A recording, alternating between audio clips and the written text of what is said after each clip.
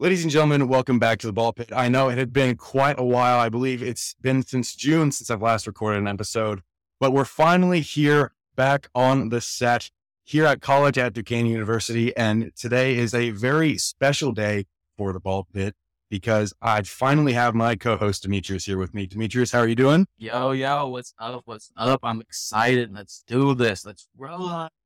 All right. So our first episode today is going to be talking about week one of the college football season. College football is finally back. Football season in general is finally back. And Demetrius and I could not be more excited about it. The first storyline that we're really going to talk about today is how impressive the Pac-12 has been. They went undefeated through week 0 and week 1, which was the first time they've done that since 1932. And all 5 teams that were ranked in the Pac-12 did absolutely phenomenal, most notably with USC and Washington.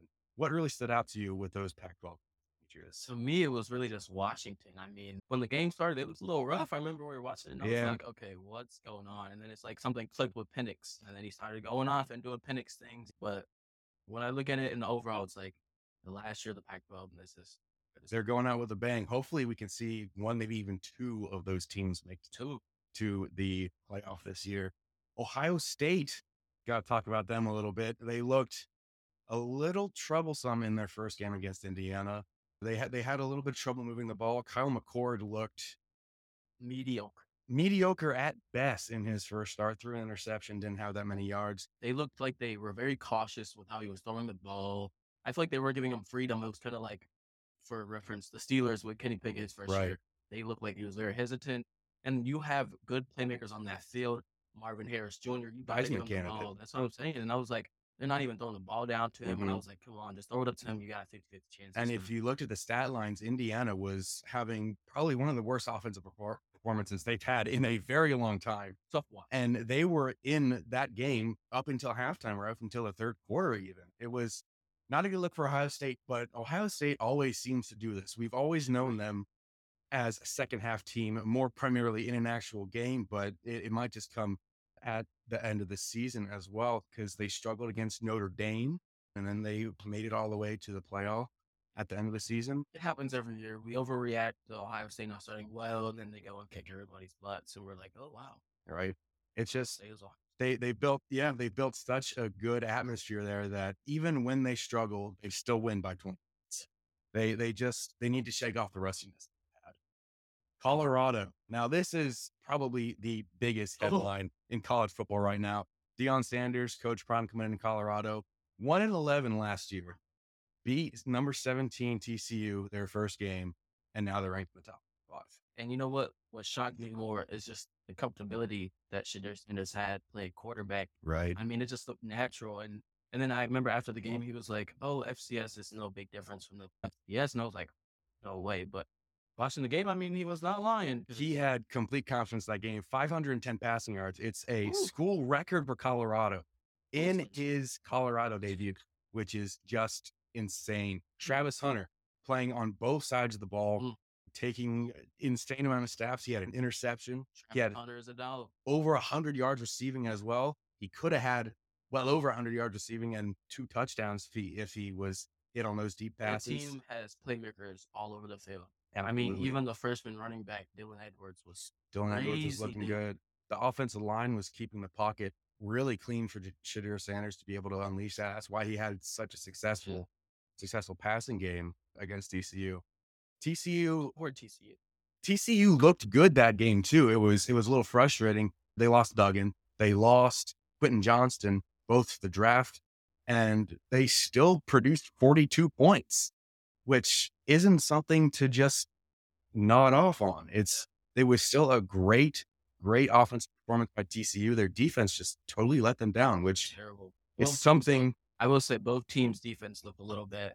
Travis Hunter was probably the only notable thing for Colorado's defense against TCU. They did have that white boy back there too. I can't remember if he was playing linebacker or safety, but he was all over the place. Yeah, but TCU is known for their defensive struggles, obviously giving up 65 points in the national championship game. Again, having a closely contested battle with Michigan in the semifinal, the defense just hasn't been able to show up in the big stages, and that's really seems like TCU's kryptonite right now. The Heisman race is going to be a one for the ages this year. Caleb Williams is looking to repeat, but I see you roll your eyes there. What's in your mind? Popularity contest with that. It is. It's very hard when you have someone as big as Caleb Williams, and we'll talk a little bit more about him going forward in this episode. But Mike Penix, we talked about him and Washington just absolutely overwhelming Boise State in their first game. Mike Penix looked, in my opinion, more confident than Caleb Williams. Natural. Right. Caleb Williams has more of the playmaker ability, like we saw against Nevada. He was like shaking people, juking them out of their cleats and everything, running around the pocket. He has the ability to extend plays, but Mike Penix just looks like such a natural pocket passing quarterback. Fluent with it. It's fast motion, every drop back. He knows exactly it looks perfect. It's a scout's dream. So it's going to be difficult to see what the committee decides is the better quarterback, because let's be real, this is probably just a quarterback award this year. Change what it's called, bro. Unless Travis Hunter just goes absolutely insane. He's the one person I agree that I could see winning it just because of him playing on both sides. Yeah. And I also had Marvin Harrison Jr. up there. Marvin Harrison Jr. After week one, I don't feel right. Their offense isn't explosive anymore. Yeah. That was the one thing I was worried about him. I love Marvin Harrison Jr. Not being a big Ohio State fan, I still love him as a character and a player.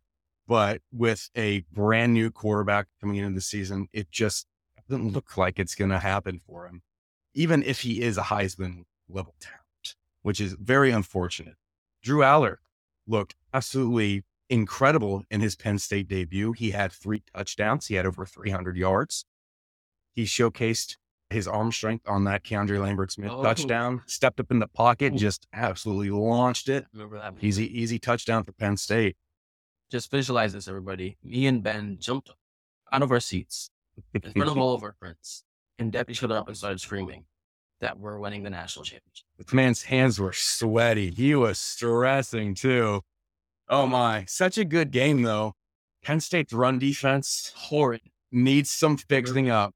If anybody remembers the Michigan game or even the Ohio State game, you know that if we don't stop the run, it's game over. And it looks exactly like the same run defense troubles that we had last year. So and that's the one thing that's going to be tough. We've talked at length now about Ohio State's struggles with a quarterback and with a wide receiver, but they still got Travion Henderson, who is a phenomenal running. So if Penn State can't fix their run defense, they don't have a chance in the Big Ten to get the championship. And that also eliminates them from the CFP just because of how strong the Big Ten East is. Florida State proves that they are not a pretender. They're actually a contender. They absolutely embarrass LSU in the Camping World kickoff. 45-17 was the final score, I believe. LSU, man. Come on. Man. But we thought they would be the contender and FSU would be the pretender this year, but we did. FSU totally flipped the script. Jordan Travis had 5 total touchdowns this game. Hey, dark horse for Heisman right there, Jordan Travis. Absolutely, count me on it right now. He looked natural in his debut this season too. It was just amazing. Some impressive performances, obviously. Coach Prime and Colorado taking a 45-42 victory over TCU. Shedeur Sanders had 510 passing yards, as we mentioned before. A school record. You just don't see anybody come into their first game in a Power 5 conference and throw for 500 yards. Looked like he was there all 4 years. Exactly. It was so natural for him. And people are just absolutely rioting that Colorado is so overrated. They don't have a very deep roster. Their Coach Prime knocked everybody out. It's just not going to flow. They looked like a unit. They looked like a team during their game. They had, I believe it was 3 receivers with over 100 yards receiving. I mean, it wasn't just Jordan Travis getting 300 yards and he was the entire offense. They split it up. You mentioned their running back looked phenomenal too. Mm-hmm. They split up the ball. They knew what they were doing. They came in with a great game plan and they beat TCU. Yep. Jordan Travis, like you said, that Heisman campaign is hopefully going off to a good start. Caleb Williams and Mike Penix are going to be really hard to catch, but he might just have a chance if he continues. I hope Penix wins it just for the sake of it. Just Right. because, do we really want to see a repeater come? Come on, man. So I'm going to ask you a question. Even if Penix doesn't win the Heisman, how high do you think he could get drafted this year? You know what? I think he falls mid-first round. Mid-first round? I don't think NFL scouts will look at him and be like, he's NFL ready. Even though towards us, college ball, he's slinging it. It's perfect. I still feel like he's in that raw talent era or stage, I guess you would say. So I feel like mid-first round, maybe a team that doesn't really need a quarterback, but at the same time, on the brink of it. I mean, look at the 49ers. Right. I mean, that would be a great team for him to fall to. I just thought of that on the top of my head. Yeah, and it's kind of hard. We saw this with Malik Williams when he was getting drafted. He was absolutely tearing it up at Liberty. Everybody was like, this kid's pro ready. He's going to be a star. Got drafted by the Titans and just did not look good at all. He started a couple games and just couldn't put together a good drive in the NFL. And it looks, Mike Penix has flashes of Malik Willis when he plays sometimes. And that's what's really probably frightening to some NFL teams when they're trying to look for a draft. We also got to talk about the wide receiver Coleman on the Florida State Seminoles. He had 9 receptions for 122 yards and 3 touchdowns. Now, if we're talking about someone who was the entire offense, it would be him. Transferred from Michigan State this year, immediately made an impact. We talked about Shadur Sanders in his first game as a Colorado Buffalo. How about Coleman in his first game as a Florida State Seminole? Like Mike Williams. Yeah. Keon Coleman, man. He was absolutely mossing people. I don't know how tall he is, but man, he's big. He's got great footwork. He knows how to make a good move. He was just looking absolutely stellar. We also saw a lot of blowouts this first week. And by a lot of blowouts, I mean a lot. And the blowouts were pretty bad when you look at them. Oklahoma, number 20, beat Arkansas State 73-0. Don't overlook Dylan Gabriel now. Dylan Gabriel could be running for top 15, top 10 bid for Oklahoma this year. I will say he might be a dark horse as well for Heisman. I mean, we knew he was going to be up there last year, and then he got injured, had a turbulent season. Right. So if he can bounce back like he was his last year at UCF, I feel like we could see another good year for Oklahoma. Bo Nix is having fun with Oregon, number 15. They put up the most points this week, 81-7 against Portland State. You know what? I'm actually really happy for Bo Nix. You know, at Auburn, he was like hated on, they called him no pigs and stuff. I feel like at Oregon, he just fits in there better. He made it his own team. He's looking like Justin Herbert, maybe even a little better than Justin Herbert in his Oregon days. Number 22, Ole Miss knocks off Mercer 73-7. And this is where we start to get into the heat of the SEC schedule. Everybody talks about it. Everybody says Georgia and Alabama are always going to be good just because of the schedule they have. And it's not exactly accurate, but there is also not a whole lot of competition in the SEC because of how dominant those particular programs are. Mercer is a common opponent for all the SEC teams, and they just get beat up like this every year, every single year. I don't know why. And Mike Penix and Washington lead the number 10 Huskies to a 56-19 win over Boise State. That was shocking. It was shocking. I mean, they were favored by, I think, around 30 points. I don't think anybody expected an offensive performance as good as this one, especially Dylan Morris coming in the fourth quarter, throwing a touchdown pass. Washington was just firing on all cylinders this game, and they looked incredible. Other blowouts that were still notable because, holy cow, these teams scored a lot of points, but pretty much expected. As we mentioned, Alabama, Georgia, they both blew out their opponents. USC, Caleb Williams, them to run up the score. Kansas State, Texas A&M, and Notre Dame. You got to talk about Notre Dame a little. They played in week 0 against Navy, won 42-3 in Dublin, Ireland. Just totally embarrassed them. Notre Dame has been looking really hot, and they've been climbing their rankings fast. What do you think about this team? I hope they can finally put it together. I really feel like Marcus Freeman's got the program back in the right direction. Hopefully, first year under his belt was a little ASC fans were asking him to leave, but you know what? I like his leadership. I was really excited for him when he got the job, and it's like this year he'll finally put it all together. Yeah, I mean, we saw last year he had a couple upset losses early in the season, and they were out of the rankings very, very quickly. but they finished their season strong and came back into the rankings, and looks like they're riding that hot streak right into 2023. Mm-hmm. And getting Sam Hartman, transfer portal, that was big for them. I feel like he can put it all together.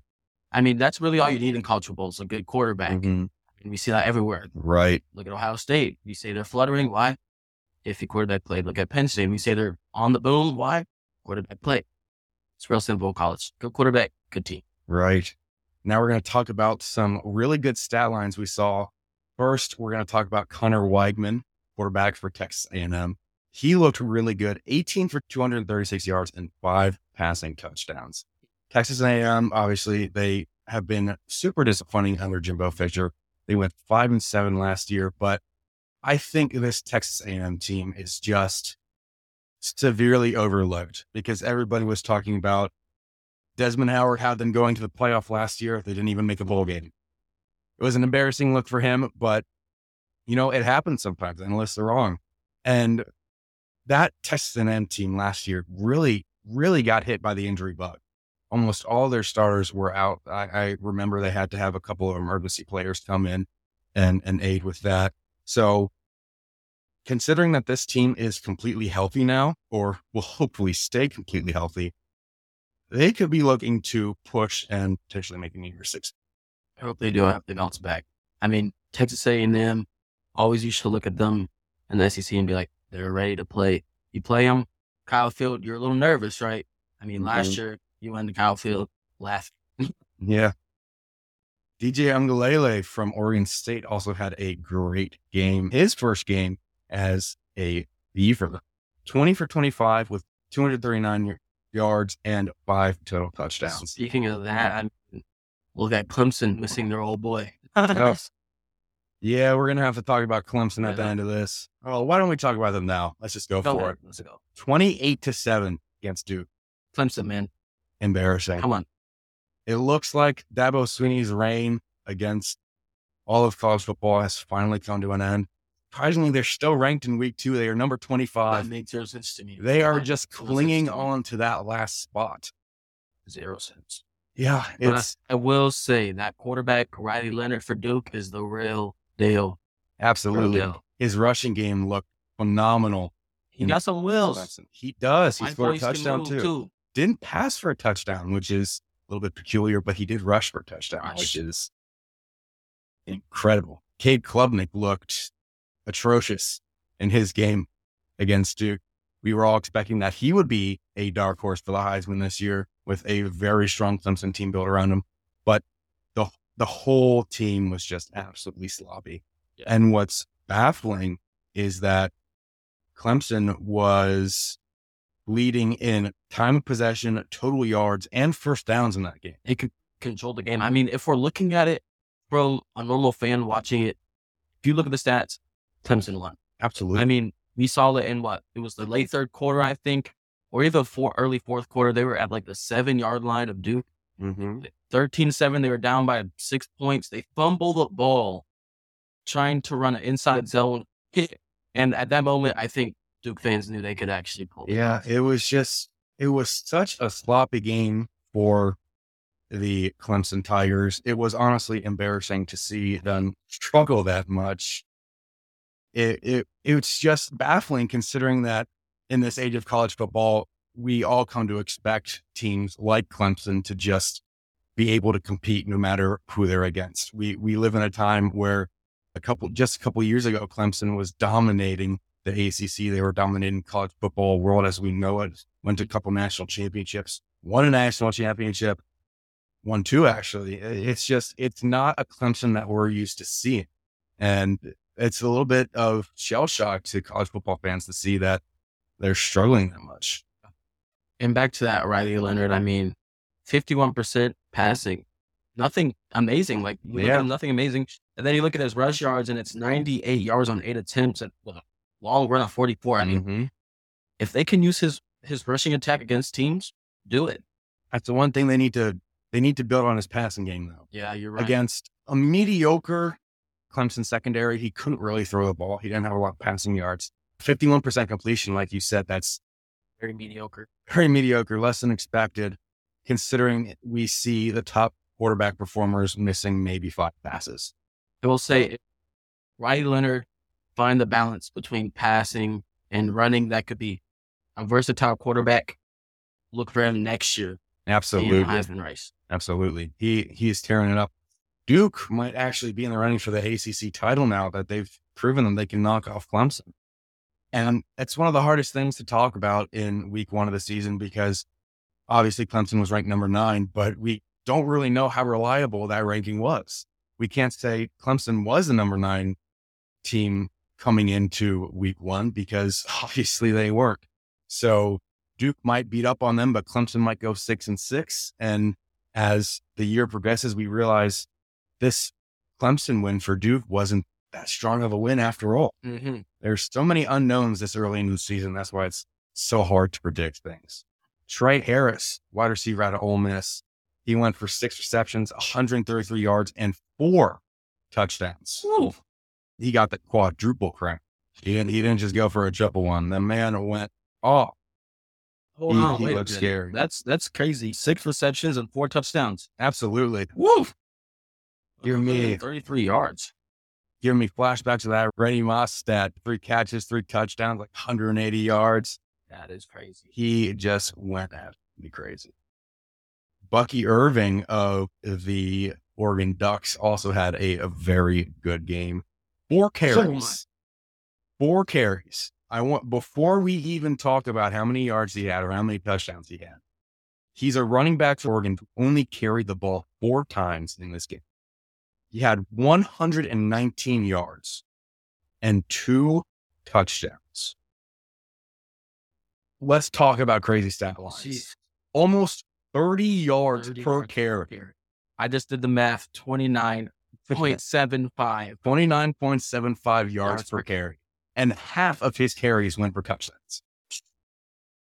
I mean, looking at the score, Portland State was incredibly outmatched against Oregon. But to have a stat line like that, it just really puts it into perspective for you how rough Portland State had it. I want to work on some tackling there. Absolutely. It looked embarrassing. Run fits going on during team drills. Yeah. So now that we're at the end of our little stat program here, I want to talk about maybe projecting some winners of conferences. Oh, we're going to start probably with the easiest ones. So let's start with the SEC. What do you think of the SEC? In total.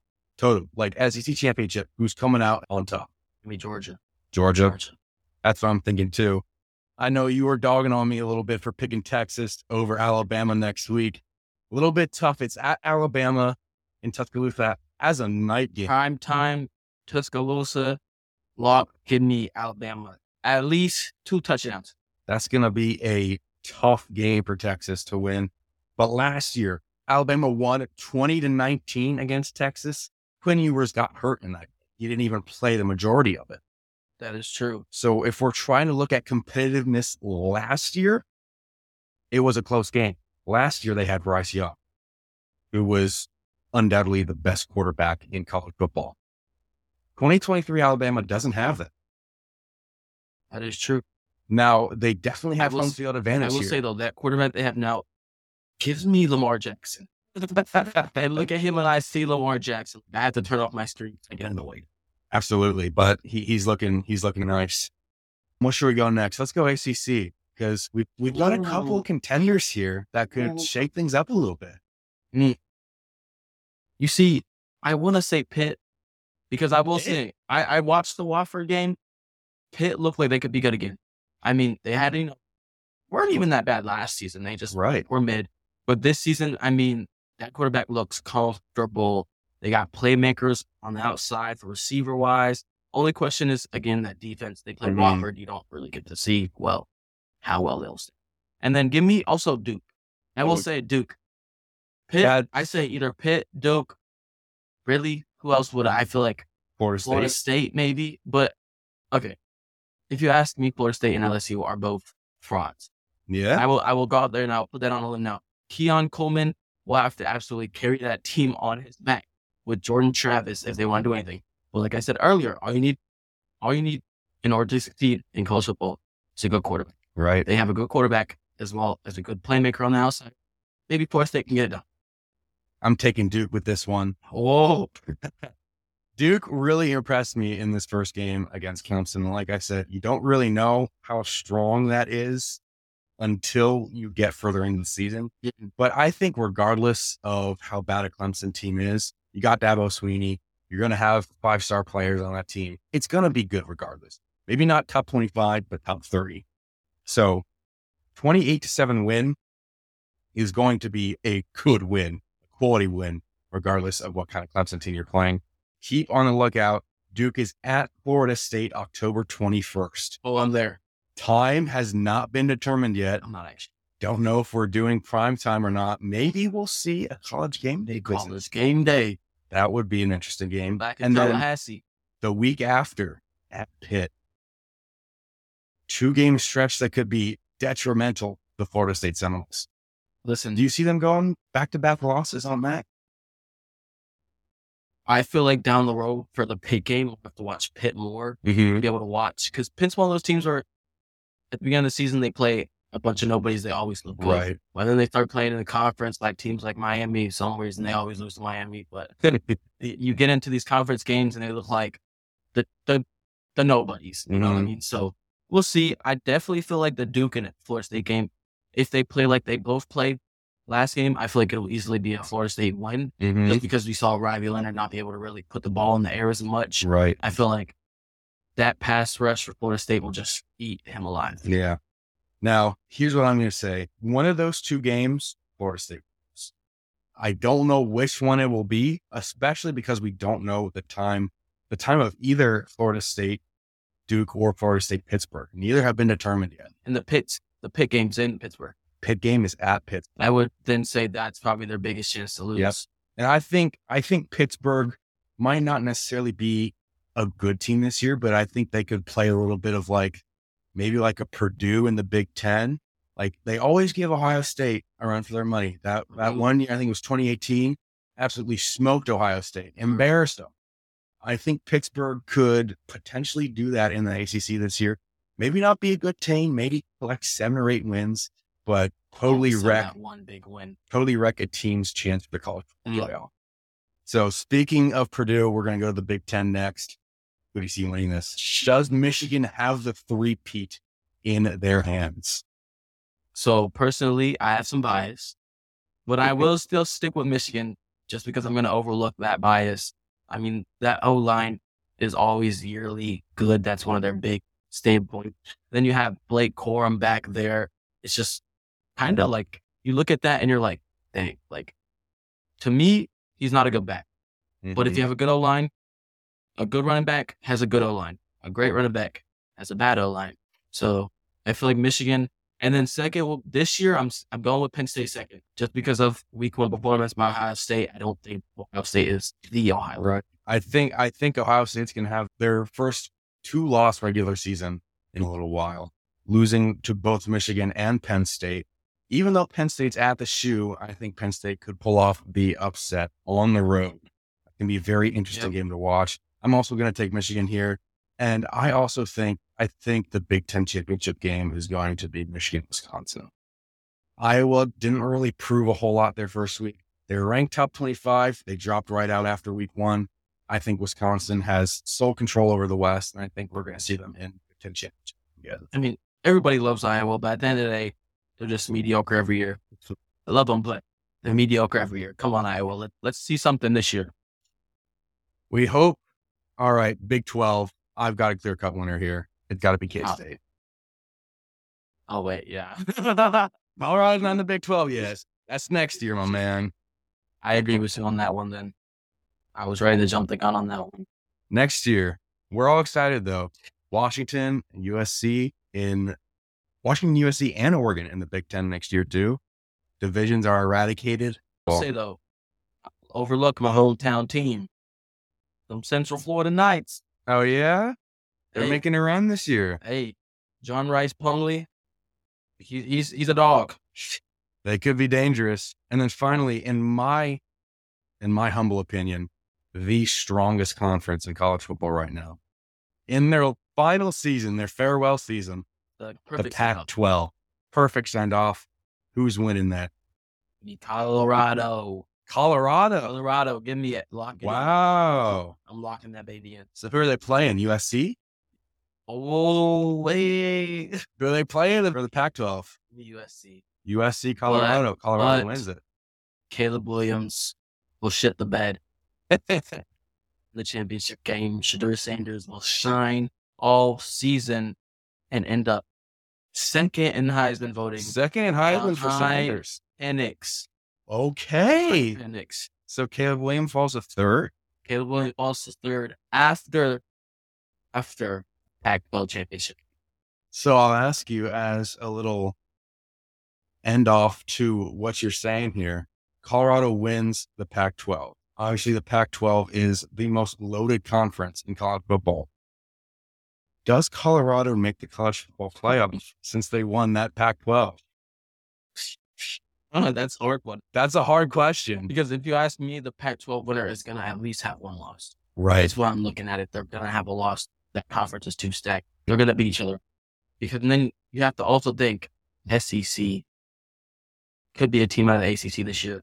And you also have the Big Ten, which is always sitting with Big Ten could easily get two teams in. I mean, Colorado could be like the 2016 Penn State team where they should be in the playoffs. You have them locked in the playoffs, and then they end up fifth somehow.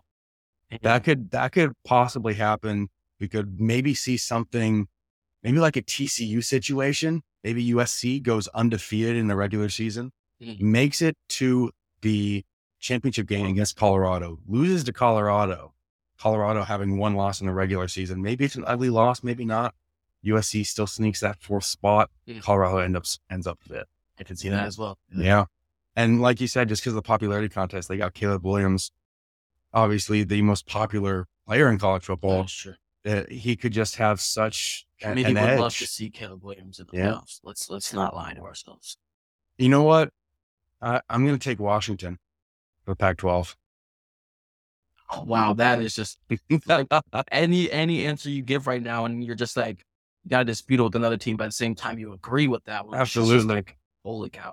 I do think Washington's going to have one loss. They're going to lose to USC, but USC, I think, is going to have a couple losses. They might have two, maybe even three losses, just because of how powerful this Pac-12 is this year. I mean, if you're looking at it right now, if you want to be far-fetched and have a crazy little opinion like I do, the Pac-12 could single-handedly take 4 spots in the Heisman vote. I mean, it's crazy. They easily could. Bo Nix, Caleb Williams, Mike Penix, Shedeur Sanders, Travis Hunter.